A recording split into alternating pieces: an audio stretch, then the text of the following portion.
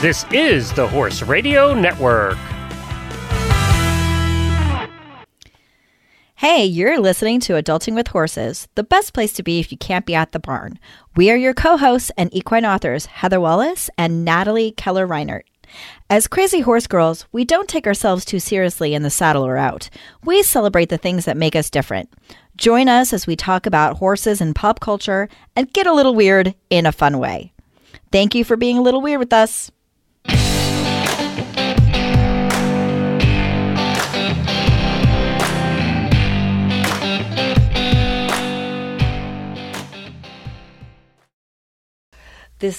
I love bitching to you. It's so easy and effortless. Don't have to be diplomatic. You just dive right in. Don't have to be upbeat. On social media, I really do. I mean, I wouldn't say I'm like showing all the positive because I definitely don't. But I try to be a good role model. Yeah. Right? And in here, I don't have to be. I could just be myself. With the bitch they want us to be. I can show the darker side of Heather. After dark. All my goth glory. Well, I wanted to follow up on a conversation we had recently. And, we had talked about riding lame horses and like to not do it, right? Sure. But what if your horse is just acting out? Like, what if your horse is tossing their head or stomping their feet or just being a general jerk? Mm-hmm. What then? Well, 25-year-old Natalie would have been like, no, asshole, you're going to do your work, and gotten super mean about it. And 42-year-old Natalie goes, ooh, what am I doing? What am I doing? And, well, first of all, I'd like to recognize that you were humble in that sentence, which I've never heard of, so I'm glad we're recording it. Well, I was driving to Ocala the other day with my husband, and we were going around a turn where you can like see into a big equestrian center's jumping ring, and I saw a woman jump a horse very badly, get mad at the horse, and spin the horse around in a circle. I saw this from the road as I was driving past. Ew. And I was just like, that dumb bitch just gave her horse a terrible approach to a jump with no impulsion, and then completely took it out on the horse when she should have said to herself, wow, I gave my horse a really bad approach to that jump, and I'm really lucky that he went over it at all and didn't just dump my ass in the dirt. Yeah, and then she got mad at the horse for not fixing her problem. And I was like, wow, I used to ride like that. Yeah. I definitely was a hothead. And I used to ride like that. That sucks. But I sucked. No, I think a lot of us start off like that. I was a teenager. I sucked. And when you're a teenager, nothing's about you. Like, there's nothing. I mean, everything's about you, but there's no blame to be had, right? When you're a teenager, it's everyone else's fault. Oh yeah, it's the world, the whole fucking world. Yeah. Just get it right, all horse. You. You know what you're doing, horse. Like the horse knows anything that I didn't tell it. Yeah. Oh God, he was such a. I grew up riding at this equestrian facility, and it was the kind of place where the horses were tacked up, and they were in these little cubbies pre-tacked up, and someone would ride them, put them back in, and back them into the cubbies, and then you'd see who you had on your list, and go get the horse and bring him right back out. So it was literally an assembly line of riders. So by the end of the day, the horse had been ridden 5-6 times, right? Yeah. Obviously, they're going to be mad about life, so they weren't the best behaved by the end of the day. But what I remember clearly was like the rider coming in to put the horse away and me being like, oh, how were they today? And then being like, oh, so and so did this to me, did this to me, did this to me, and it was always did this to me.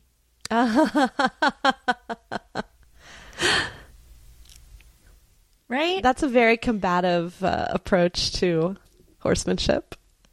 Like the horse is like the bully in the locker room, and they're just waiting until you go out in the gym, and then they're going to hit you with that ball as hard as they can. Or pull your pants down, or like embarrass you on purpose. That's exactly it. They're like, this horse is my bully, and I will conquer him. In reality, I really just strongly feel, and especially as I've learned things over the years, because those horses never really did any of that stuff to me. I mean, I had horses that would rear periodically, but some of these kids, like okay, I was famous for riding this horse Picasso because I was the only rider he would never roll with. And I mean, like, he'd get hot and he would roll with the rider on him and they'd be jumping off. One time on a trail, he took someone into a pond. Like, he just fully took the reins and was like, I'm out. He never did that with me, right? And I got some really good biceps because I never let him get his head down, like, to take the bit and go. But he never did that with me. And I never really understood why until I became an adult and I thought, maybe it's because I like, we were having a conversation. Like, he would indicate that he was going to do something and I'd nip it in the bud, right? Like, before that happened. But there were so many horses that were, quote unquote, behaving badly. It can't all be just bad horses. Especially when it seems to affect one age group disproportionately. Like, all 12-year-olds ride bad horses. That's weird. What a coincidence. All lesson horses are bad horses. I wonder why that could be.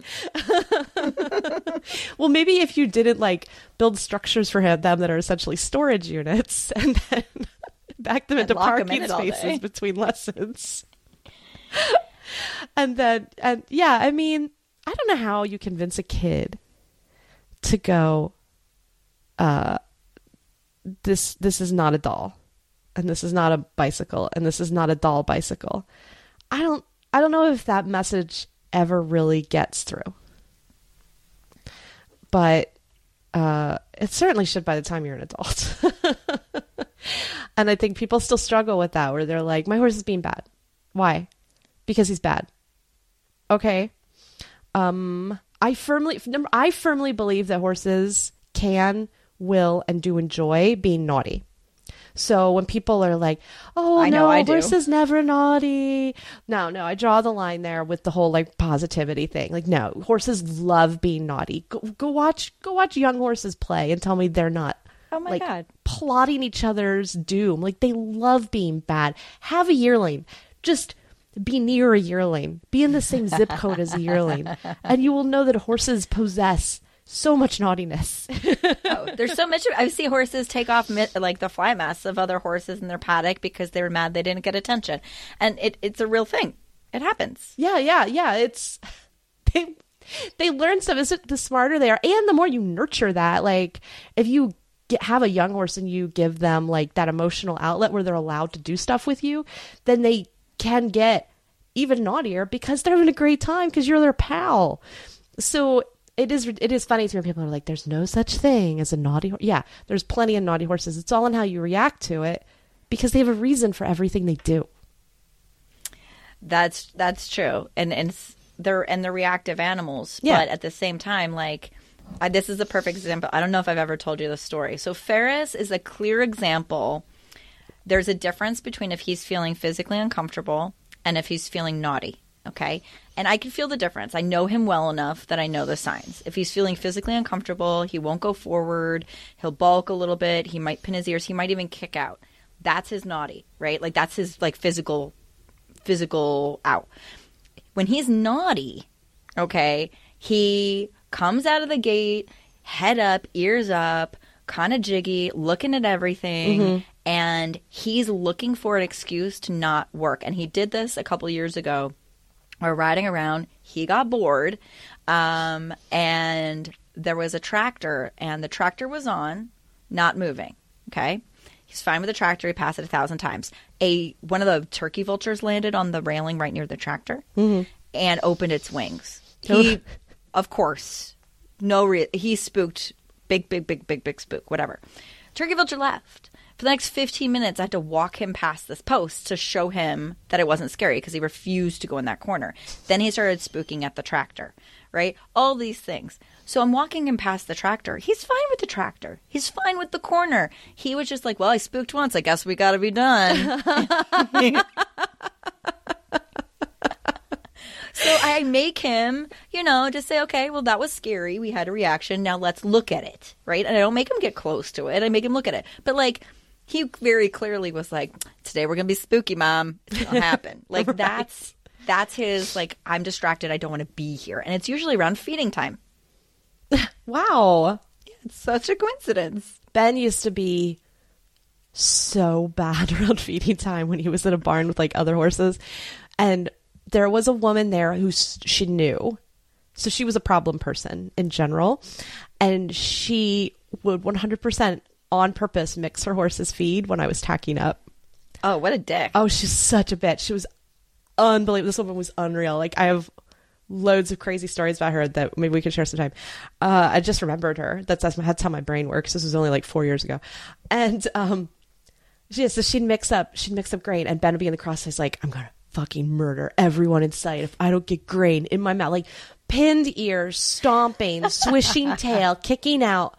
And I'd take him out to ride, and he would be like sideways, up and down, wouldn't stand still, rear, just because she was mixing feed and he wanted it.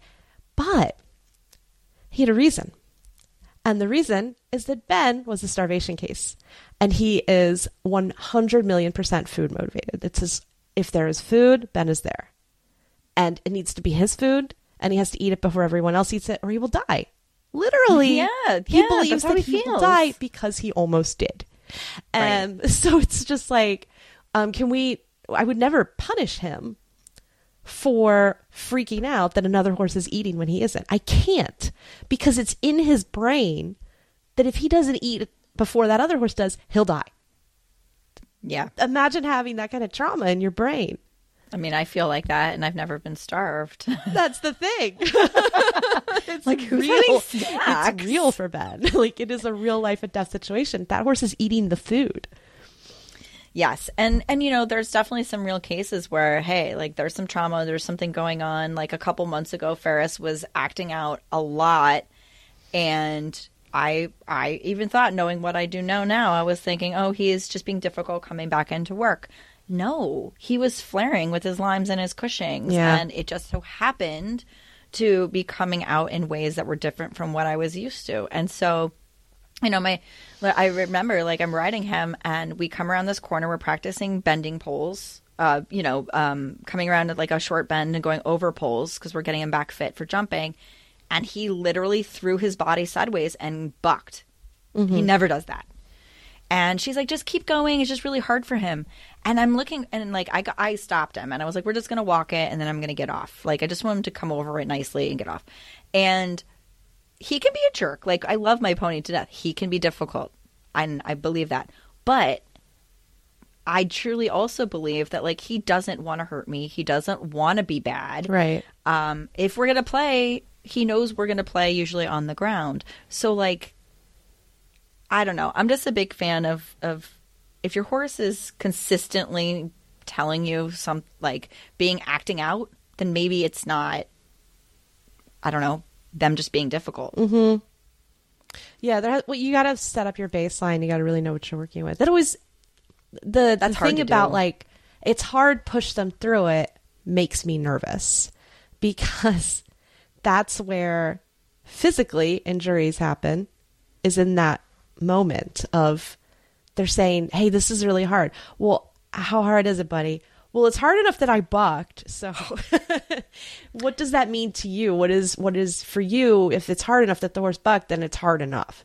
And for some horses, it might be like, are you bucking again? Like, you have to have a baseline where Right. you know your horse's personality and can say, I can't push through, or you put a boot in and say, look, you're going to do it one more time. Yeah. You know? And mentally, even, it has a toll. Like, so physically it has a toll, but mentally too, they either learn to bury it deeply and not complain and become more shut down, which Yeah. is, in my opinion, way more dangerous for people. Yep. Or they're going to be explosive reactive, right? And in my opinion, the shutdown is so much more, because they don't show you those small signs of discomfort. They don't show you the small signs of, this is difficult for me. They don't show you they just react, and it's usually pretty dramatic, and Yeah. it comes out of nowhere. Oh my God, my old thoroughbred had a noise that he made right before he reacted. And when I heard that, he had a groan. Oh, no. And when I heard that, I was like, I'm going to die. This is it. Death time. Death has come. And I'm not joking. Like, he would just sort of leap and come down, and then leap and then come down, and he wouldn't stop. Oh he my just God. went into this cycle. And it was terrifying. I was a teenager. I didn't know what was going on. And it escalated and escalated, and he flipped over, and he ended up, we found out years later, he ended up with a fracture in his, like around his pole, and it calcified. And then every so often, bridle pressure would send him almost into a seizure. Wow. And it was just, and it had all come from sore feet. So that I had a terrible farrier because he was doing the entire barn that I was at, and was just allowing his feet to get wider and wider and wider and wider. And he had white line disease. So it was this escalation of bad behavior that went from trying to get away from sore feet to literally having like a fractured spine. Oh, wow. It just escalated itself. Like, that's how bad it can get if you don't just stop in the beginning and go, yeah, and it's so "Why are you hard to doing that, know. It's so hard to know. I feel like, so, you know, it's hard to know if your horse is just being difficult, quote unquote, or if there's something physically wrong.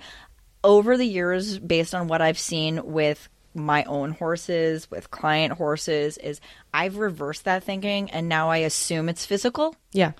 And then if I rule all of that out with, you know, my own, evaluation, chiropractor, farrier, vet, whomever, and then it's still going on, then I assume it's behavioral. But I never assume behavioral first anymore. And that's something that was a really hard lesson, because everyone wants to tell you it's behavioral, but when the most part, it's not. No, you're 100% right. And I have learned to go all the way back, like you said, with make sure every physical attribute is accounted for, and then start handling that horse like it's day one. Welcome to saddle training. And if you don't find the root of the issue there, I'd be very surprised. If you didn't just start over again with a horse that you have assured yourself is 100% physically taken care of, then when you start over again, you have a much clearer path forward. That's what I have found. I think you're so right. And I did that with Delight. And people were like, oh, you're moving so slow with him. Because it took me a good year to get on him. And then I took that for 8 months, all we did was walk. Right. And it took me a very, very long time. And then when we started to get more and more involved in like pushing the riding, that's when things started to go downhill very, very fast. And so I'm doing the same thing again. I'm saying, okay, well, we never got him examined for kissing spine before. So actually, that's my next step. And that's actually what I think might have happened, because he's got some old saddle sores. But like, we tried all the things. And then behaviorally, he started showing these symptoms that he hadn't shown me in years. It's not since before he was mine. And I'm like, okay, back to the drawing board. And I got to be patient with it. Because sometimes it changes too. Sometimes it's not the same thing every time. Yeah. Yeah. And when people say you're going slow, you have to ask them, where do you think I'm going? Yeah. Where do you think I'm not training for the Olympics here, folks? No. Like, he's 12 years old. I want him around for the next 20 years. Right. And I want him happy for that time. And if I can ride him, great. If I can't, also fine. But it's really hard, because there is some of that outward pressure from people that I know and love. And I don't think it's intentional. It's because they love him, they love me, and they want to see us happy together. But I don't know if his happiness is being ridden, and that's okay for me. And so I let him say no. And some people think that that's a real big problem, because he's an opinionated animal.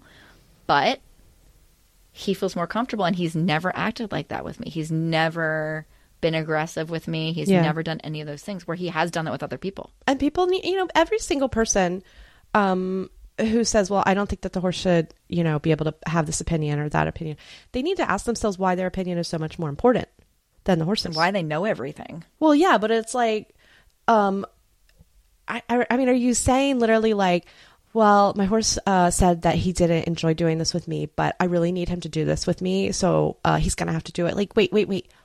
Why? Why? And you can't answer why without saying, because it's my possession and I want to do these things with it. And as an animal, guys, with like sensations, feelings, and nervous system, emotions.